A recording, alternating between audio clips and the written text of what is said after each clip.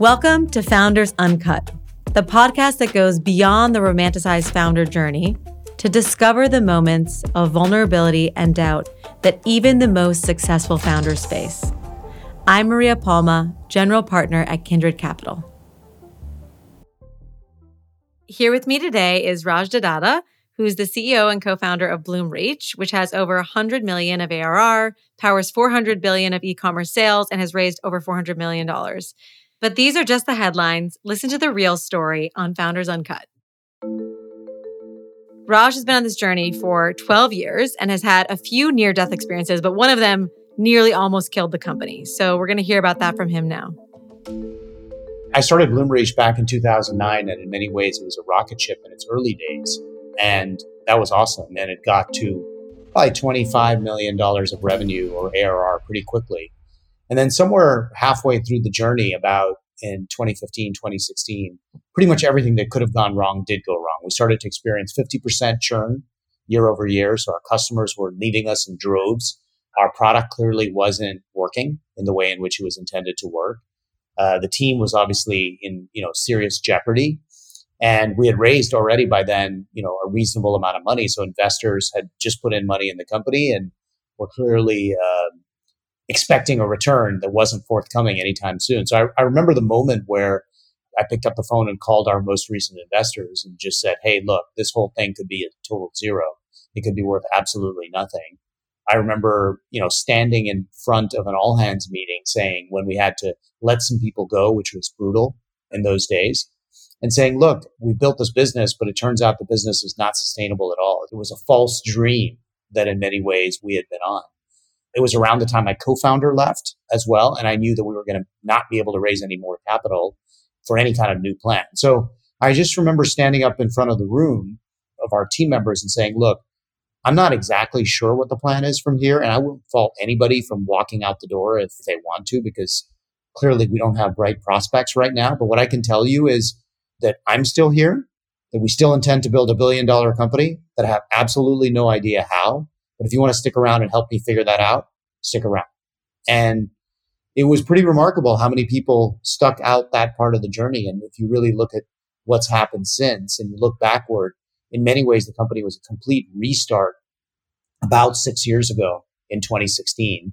And the real story is that the revenue of the company went from 0 to 25 million, back down to 1 million, and now up to what is almost 140 million in 6 years. That's incredible. So at that moment in that all hands, how many people left after that? What percentage? I'd say probably 20% of people left, but actually 80% of people stayed. Which is a high number if you think about it. It's a really high number. And I think the reason why is because at our roots, before I even wrote the plan for the company, I wrote what I thought the culture should be. And the culture was so strong and there was so much affection for each other, so much belief in the mission, so much belief in that we could solve anything. And that's the real test of culture, right? It's not when things are going well that the culture is tested. And it was very much tested in those moments. And it forged, I think, a much stronger company and an even stronger culture from there. And let's rewind a second before you get to that decision, because that's a hard decision to come to, right? Like, I think the transparency of saying we don't know how we're going to do it, but clearly churn is high and we can't get from here to hundreds of millions. Right. But you still had customers, right? You still had 25 million. And so it's kind of tempting to say, like, let's just keep trudging the path. And I think some people may have made a different decision. And so how did you come to that conclusion yourself before you shared it with somebody else? And was that a hard journey on your own decision?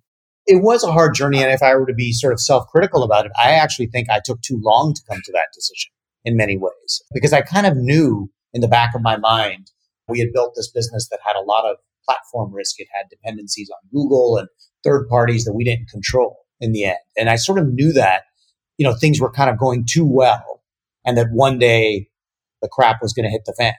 It's just that day took a long time to actually come. It took longer than in the back of my mind I thought it would. So if I could do it again, I would have figured that out probably 3-4 years earlier and not have had 25 million of revenue and a lot of really tough customer conversations. Because we also had to go to our customers, that was part of the plan, and say, look, this product that you bought from us, we're going to support it, but we're not going to continue to invest in it because we're moving our business from sort of this planet to the other planet.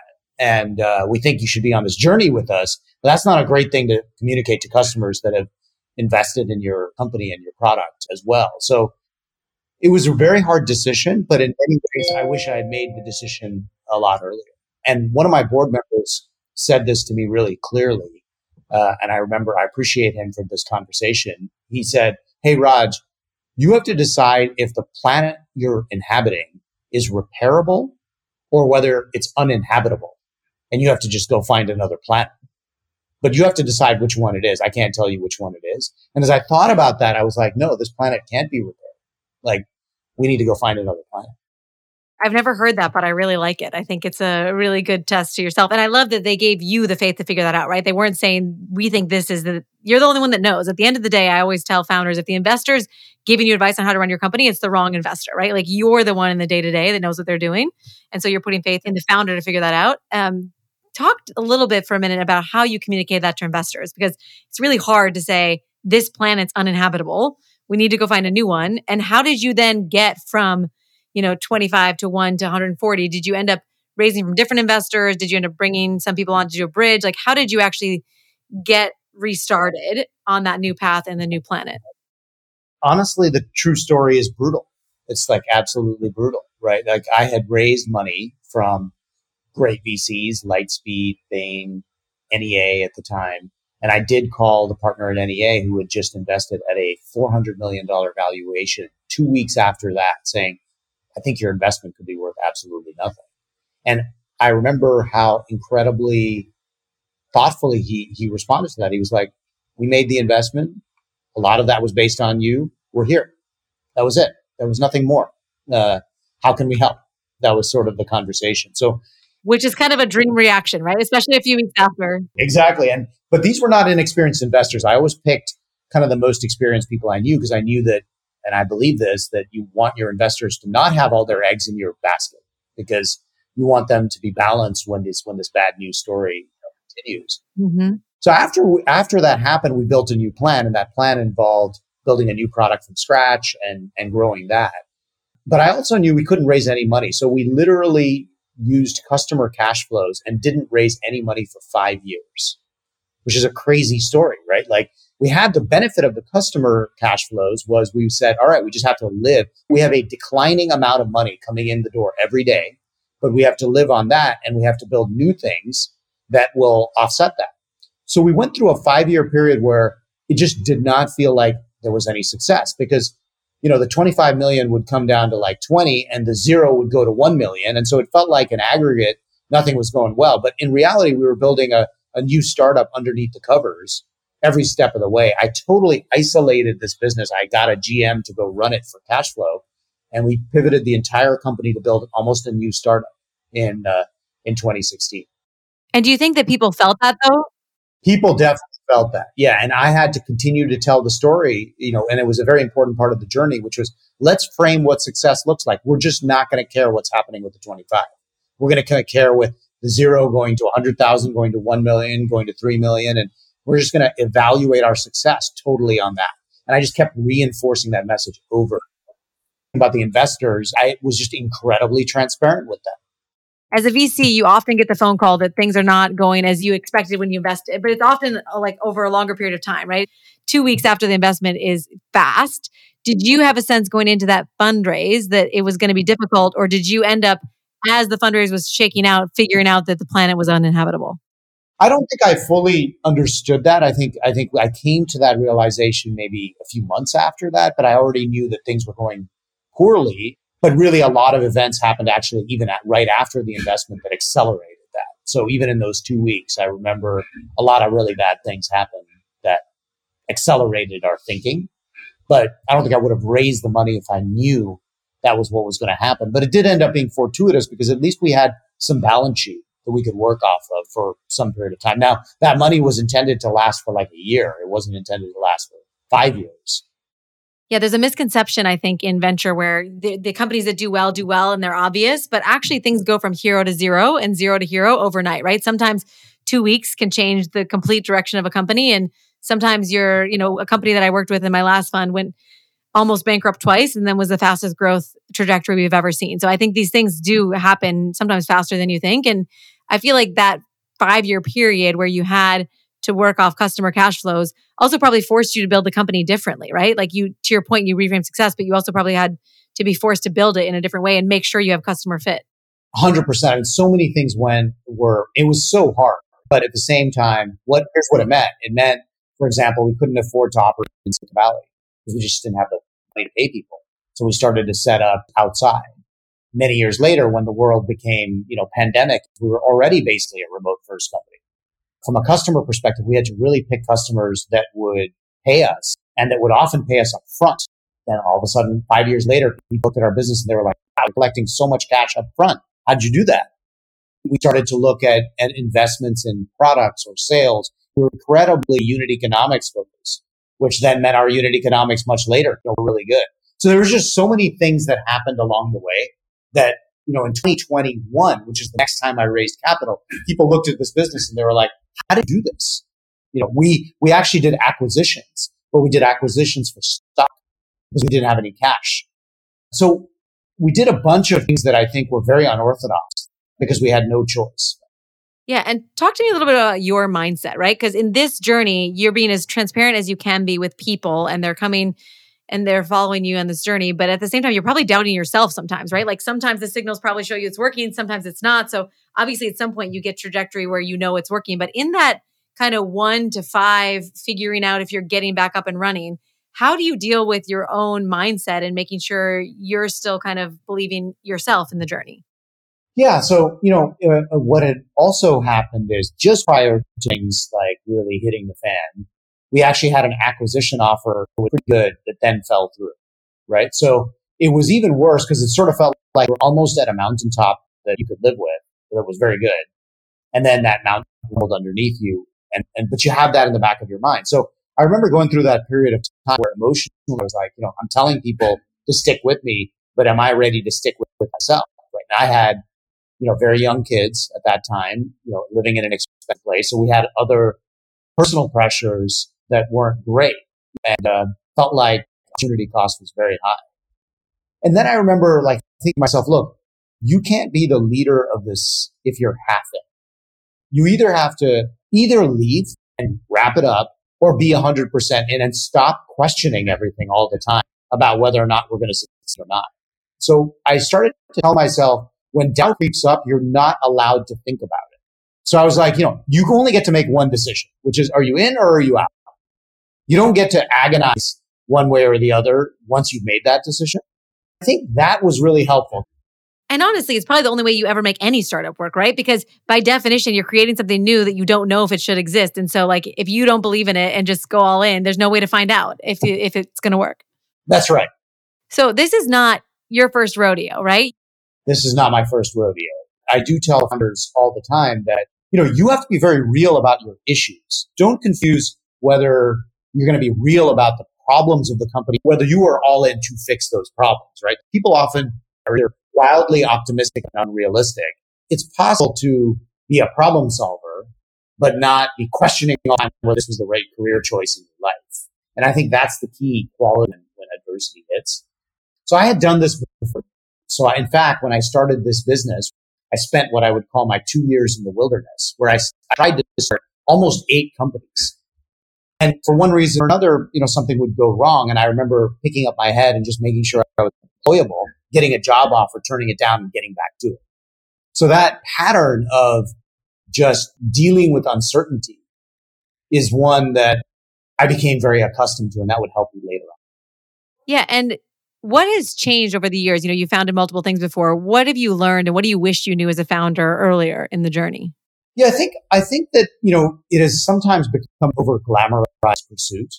And at the end of the day, founding a business is just simply a dream, believing in it and doing it, right? It's not a whole lot. There's some best practices, there's some things to learn and so on and so forth. But I do feel that sometimes there's over-analysis and the call that I get often from friends is like, hey, Raj, I'm thinking about starting a company. You built a $2 billion business. Can you help me? What do you think? Do you think it's a good idea? And my first response is, okay, you're working at Google. Do you not like your manager? Did you not get a raise? Are you not on the right project? Do you not, what's the deal? Because if you haven't quit and you're not already kind of on the journey and you're analyzing that question, then it's probably the wrong question to ask, because rationally, it's never the right pursuit. You either just do it because you can't imagine your life without doing it, or you don't do it. That's what I learned through the journey. In the end, what you have is your own judgment and your own, core mental strength. And so, if you're spending a lot of time, like I want mentors, I want advisors, I need investors, if you're looking for a ton of validation, it may not be the right pursuit for you, because in the end, you have to rely on yourself, of course, your core team, but even the core team can quit and founders get to quit. Yeah.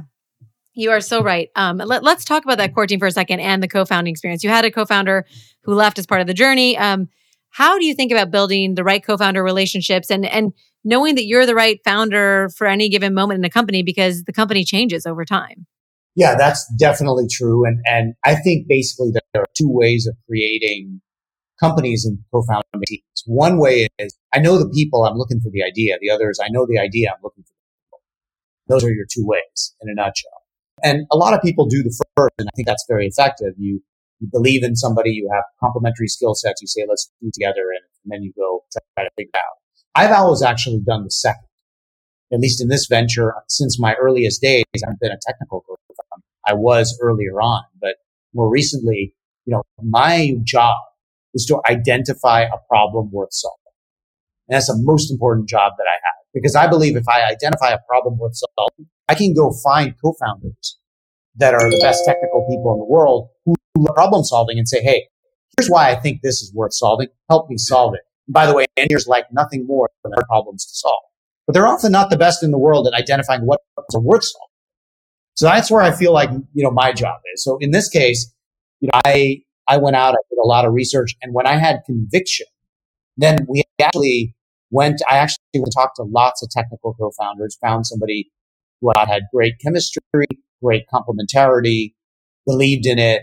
We kind of worked together for 2 or 3 months, felt like it really fit, and it came together. And then we recruited an early team out of that. And in fact, my Series A pitch for this venture was, I believe we're going to go, personalize the web. Do we all agree that if it happens, that's worth our money?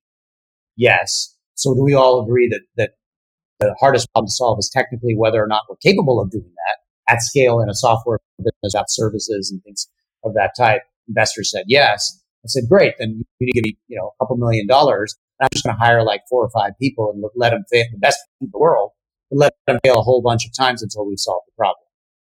You've raised from some dream investors, honestly, right? So what is your advice on fundraising? What have you learned over the years? How should you choose an investor, and how should you fundraise to get the right investor? Yeah. So a couple questions there. And on investors, the first thing, that I'll say with investors is, let's say it's really hard, you're unsuccessful at raising money for whatever reason. And I have been through fundraising processes that are incredibly brutal. One of two things is true in that case. Either you've got a bad idea or you're a bad salesperson. Because if you believe in something and you can't convince an investor to give you money for it when there's so much capital in the world, then you've got to reevaluate. I think whether you're the right person or whether the idea is good enough. So that's the first thing I'll say. But in terms of investors and investor choice, I also have an unorthodox process, of fundraising, which is for most of the company's journey. And I think I'm on Series F to give you a sense of how many rounds I've raised. I've done probably 10 fundraising rounds in my life. And what I believe is that you don't go run the fundraising process like, okay, I'm now ready to raise a Series B. Let me go meet 5 investors, 10 investors, 50 investors and pitch. You spend your time getting to know people deeply before a fundraise. And then by the time you're doing the fundraise should be the investor saying, I pretty much know this business. I'm really interested in potentially investing, which is a very different process than others have done. So I invested a lot of time. And part of that I do because I think in the moment of a transaction, picking a good investor is really hard because all the motivations are to get it done quickly. And getting to know people takes time. So I try to do that before every fundraising process. And now it's changed a little bit now because the company is pretty much IPO scale. And now you're talking about a different class of investors. But in the early days, I think that's incredibly important, and in order, in my mind, it is person, firm, and then capital, right? So because you're picking a partner that it's really hard to get rid of later on. So I really try to get to know people. I don't believe in the story of, hey, I invested in these 5 other really hot, really cool companies. Therefore, you should let me invest in your company. Because my answer is, what correlation do those two things have with each other? The fact that you've invested in other great companies, why does that mean I'm going to be successful? I don't really care that the other companies are successful, frankly. Yeah. And quite frankly, you probably invested in a bunch of companies that weren't successful as well. That too. Exactly. Right. So in the end, the correlation and causation question is not well understood, I think, by most entrepreneurs. In the end, you are the reason you're going to be successful, and your team, and then investors are going to help, a little bit the way other people help on your journey. The last thing I'll say is, if you agree that 5% of your success is because of your investors, 10%, we can debate the number, but it's certainly not 50. Then actually, the opposite case is true as well. And I have been in startups where investors can destroy companies. Investors have a much greater ability to destroy a company than they have to make a company incredibly successful. No disrespect to investors, who I think the world of the investors that we have. No, I agree with you. They just have different jobs than we have. So if that's true, actually the key question you should ask is, before you talk about value add, what is the probability that this individual will be a value destroyer? And you've got to be 100% certain that this individual or this firm is not going to be a value destroyer. Yeah, it's so funny. I couldn't agree more. I started my career on the value add platform side, and I think investors can be truly valuable and they can be helpful. But to your point, it's not going to be 0 to 100. The company is going to be successful with or without you. You can help them if you want. But then I also have this view that that's the case, right? That we don't build companies. And so I was thinking, how do I reconcile those views that we're not actually that helpful, but then we can be helpful? And then I realized it's exactly your point. It's that there's a huge percentage of VCs, unfortunately, that are value destructive. So actually, if you're not value destructive, that is the main thing. And then if you want to add on top of that, that's even better, right? But it's also not even about the ad in terms of, I introduce you to a customer or I find you a talent. That is helpful. But at the end of the day, you're going to do it anyway. But I think what matters more is actually when things are shitty and when you decide you're going to pivot the company and when things go wrong, how do I pick up the phone and how do I partner with you in that time? That's actually what matters, right? Am I the type of partner who actually just listens and helps you? Or do I make your life feel more miserable? And do I make your life feel more stressful in that moment? 100%. That's why, frankly, I appreciate our investors. I remember being there in 2015, 2016 in that fundraise where we needed the support of our existing investors to raise that. I said, look, you say you're entrepreneur friendly. This is the round you're going to show me that that's the case. Because I get it's hard to invest in this. So to sort of full circle here, my Series A investor who invested in 2009, when the company later on has become very successful, lots of opportunities to sell. There was liquidity options, all kinds of things. And instead, my Series A investor in 2022, 13 companies founding called me and said, I want to double down and we want a growth fund because that's how much we believe. This is 13 years after the initial fund. Yeah, that's what you want, right? And also to give the audience a perspective, that's hard for their LPs. They're on a 10-year fund cycle. They've renewed it 3 times. So that really means they believe in you, right? I think it's important to pick the right investors. So super important. And it's really about whether they're going to be there for you, as you say. In most fundraising processes, it's very hard to assess that. So that's why I believe in getting to know people so much in advance of a fundraise. And I think you're right about getting to know people in advance. I think sometimes it's hard. Some VCs will do it, some VCs won't. But how do you actually start vetting that before you're in that situation, to your point? As you get to know people, what are you looking for? I mean, what I'm going to do is, let's say I have a round coming up in a year. I'm going to reach out to the partners. I'm going to reach out to senior people. I say, I have this business. Here's what it is. I'm happy to meet. I have no fundraising process. You might have portfolio companies or other related experience that I can benefit from. Some will take the meeting, some will not. Because I got nothing to ask them for. I'm not raising money. So I will reach out to people and some people will engage. Some people will not engage. As I have the discussions, I'll tell people, here's my problems. Here's what I think. And I'll see how they respond to that. Some people will meet again and they will remember and they will say, these are the problems. What happened with those? And often I'll say, we solved those problems, but here's our new problems. So by the time they come to the fundraising process, they know how we operate. They've seen that we're real about the problems that we have. I've probably met other entrepreneurs that they've introduced me to along the way. So I just have a rich data set, and they do too, by the way. So when they're going to their investment committees, they can say, I've known this company for 2 years. Here's what they said. I believe. And they have a sample set of data that's much richer than ever. Yeah, and they get to see the say-do ratio, right? What did you say you do? What did you execute on? How did you handle it when the problem didn't get solved? I think that's all great. So in my prep for doing this podcast, I was checking out your LinkedIn, and you had something, I think 11 months ago, talking about the journey and just saying you've never had more fun, right? I think a lot of this podcast is to just highlight how really hard it is to be a founder. And as you've highlighted, you've been through many near-death experiences. You've had moments where you didn't know if you believed in the company. But there's the other side, which is why you're doing this, right? Like you're having tons of fun. What do you love about being a founder?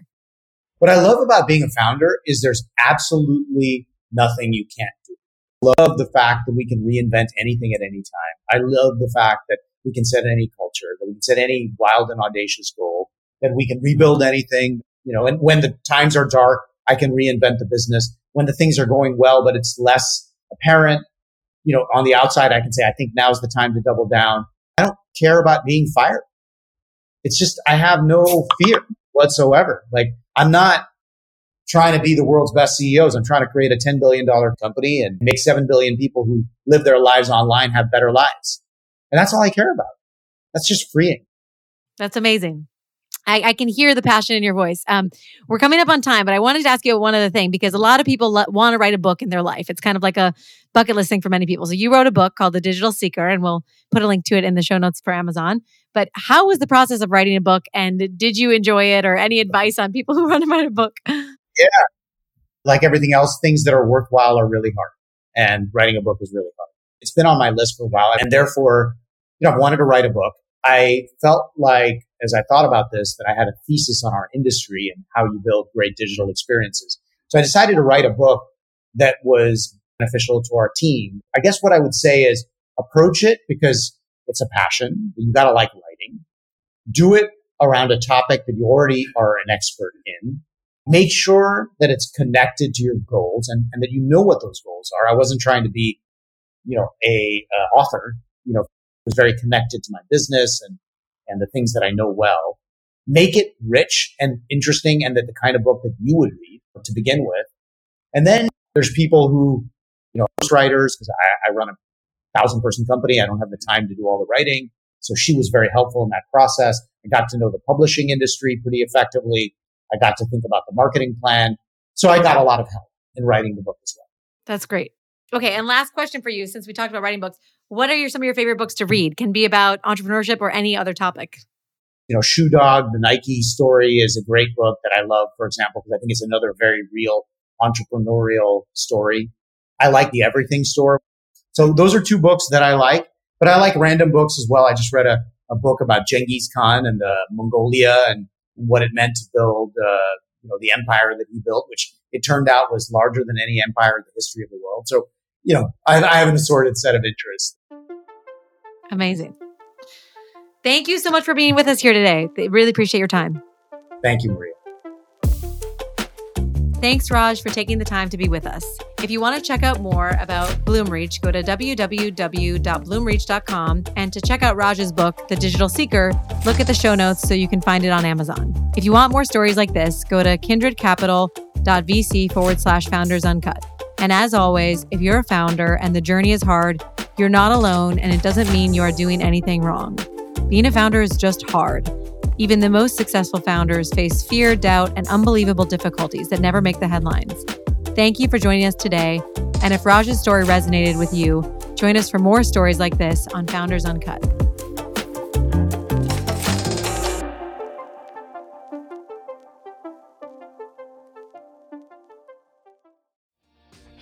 Hi, my name is Kay Adams, and to be honest, I'm not so good with the aging process, so I enlisted my old chum, the filter-free Cara McKenzie, to advise. Could you imagine being a porn star? The room would need to be really hot for me to strip off. To be honest, she's not much help, but she is rather amusing.